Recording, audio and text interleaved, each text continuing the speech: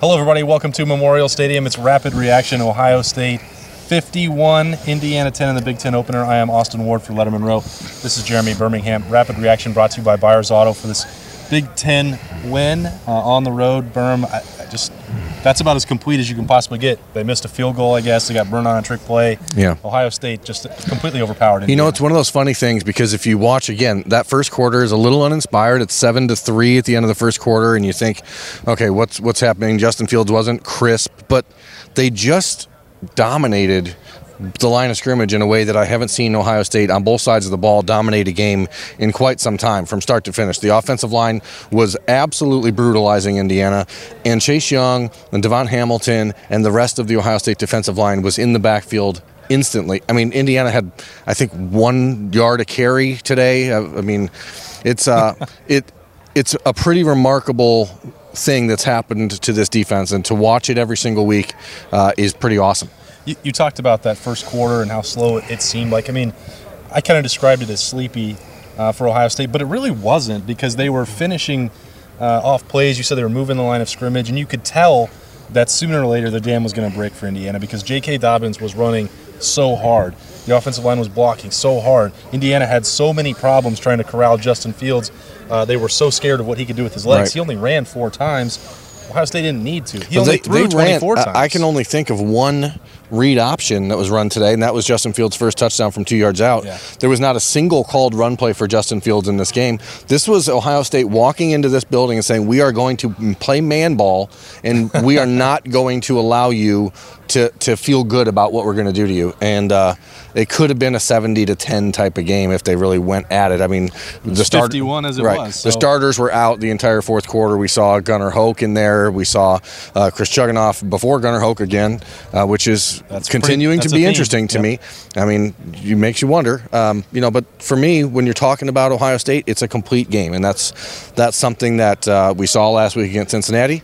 We saw it pretty much against FAU, despite the fact that there was a lull in the second, third quarter. They didn't play bad. They just didn't, keep the foot on the gas when you go up 28-0 on 4 plays. And 3 games into the season, Ryan Day 6-0 as a head coach, and he's been pretty consistent. We talked about this last week, and Tim May wrote about it. He's not here. We miss you, Tim. It's weird without you on the road. But I digress. But we digress. J.K. Dobbins just returning here. This was the site of that freshman debut. All that stuff about the sloppiness, inconsistency in the opener. Then last week he throws that block, he scores. The way he ran today, he kept talking about all during training camp. Last year was a failure.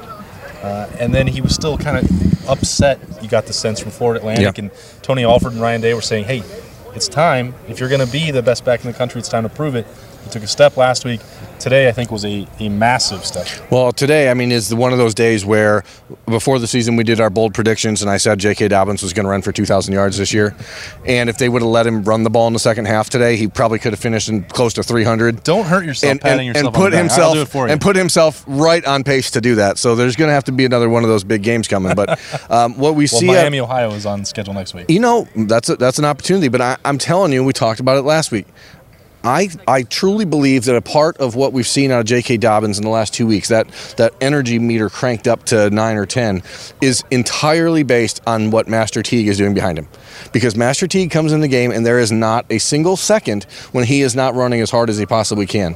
And that is a motivator, that is a game changer when it comes to everyone else in front of him and behind him on the depth chart. It's a pretty fascinating dynamic because, I don't know.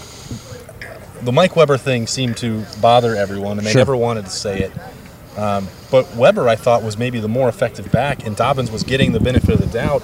He's elevated his game, but so has Master Teague. Yeah. You and I have talked about that guy a lot, and I sold him. I wrote about him last year. I said, well, I can see him being that short yardage back. I was maybe a little bit even higher on him than you were, but I still thought that was about his role. He's faster. He's stronger. He runs with reckless abandon. He's not afraid of contact.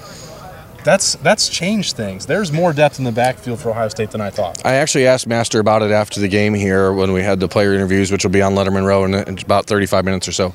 I asked him about that, and what he said was that he had to teach himself to run harder, and which is crazy. I didn't know that's something you could teach yourself. But he said that in the last year he's had to change the way he approaches the game. And for a kid who's as nice as it gets off the field, and one of the more like, you know, proper and decent kids you're ever going to run across. I asked him, how hard is it to flip that switch to be a bad dude on the field? And he said, it's pretty easy. So he makes it look easy. And he's not only running over people, he's running away from them. And that's something I personally didn't think he could do at this level. All right, this is Rapid Reaction brought to you by Byers Auto. That's the offense. I patted you on the back. I gave it to you for your J.K. Dobbins prediction. Yeah. Somebody predicted that Chase Young would break the single-season sack record. Sure did. I'm trying to remember who that was. That was you. Oh, okay. That dude is an absolute monster. That's not really a news flash, but you touched on this. Ohio State is still just scratching the surface. Yeah. We saw Tyreek Smith and street close in the second half. We'll try and find out more. Ohio State doesn't like to talk about injuries. We'll try to get to the bottom of that. It looked like a pec issue from what I could see on the field. I mean, that's what he was holding. I don't know if it's serious. It could have been just precautionary, but obviously with Jonathan Cooper out still. You got to monitor that, especially because, as we talked about, Jonathan Cooper, he wants to play. He traveled. He was not going to get cleared to play. They ruled him out on Friday. But so you're still without Jonathan Cooper. Tyreek Smith, if he's not fully healthy. Teron Vincent has missed all 3 games. And yet you have Devon Hamilton making plays, Chase Young being an absolute terror, Jayshon Cornell. I mean, it's Tyler Friday got a sack today. Zach Harrison got a sack today. It's pretty crazy. Yeah, and I'm telling you, we talked about it last week again, and I don't mean to keep going back to previous conversations, but last week, end of the third quarter, Cincinnati going in for a score. Ryan Day put the starters back in, and they made a play and stopped it. Yeah. Today, the starters weren't pulled, but being up 51-10. And for Damon Arnett to read, and that was a nice little, it was a, play action, roll out, toss back to the tight end. And Damon Arnett was on it from the minute that the quarterback started to roll to his right. And he watched that ball in the air over in this end zone and caught it, and then 90 yards the other way. And I know people were hard on Damon Arnett last year. Oh, were they? It is incredibly satisfying to watch a guy who put up with a lot of negativity and who made a difficult decision to come back to college and come back for his senior year, and to see him being what he's always been thought he could be. I want to know where the Damon Arnett haters went today, because I didn't see them filling up my mentions on Twitter the way that they always do, or getting weird, asking me why I said it was a good thing for Damon Arnett to come back. He is one of the most talented, physically gifted guys that you're going to see. The problem last year was Kendall Sheffield's in the NFL. The problem last year was not Damon Arnett. I don't care if you want to say that it was bad positional coaching from Taver Johnson. I think that there's a case to be made for that.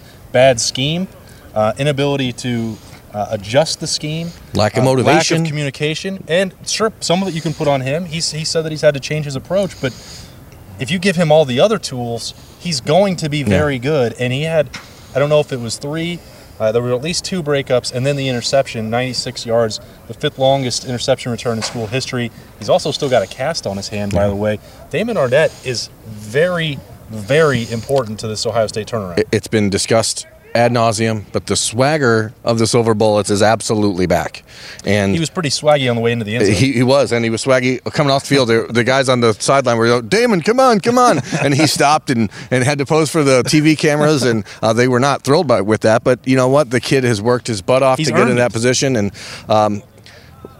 next weekend against Miami of Ohio is certainly not going to be the next litmus test for Ohio State, and that comes in 2 weeks when you play against a pretty good offense in Nebraska. But it's been a complete 180-degree turnaround from what the Ohio State defense was a year ago, and that's what was promised, and that's what's been delivered. All right, 51-10, that was a guarantee. Since you got that one score, I haven't been able to nail it just right, but I had 49-10 as the official Lettermen prediction, so I'm going to count that as another victory for me over you. Yeah, I mean, you could.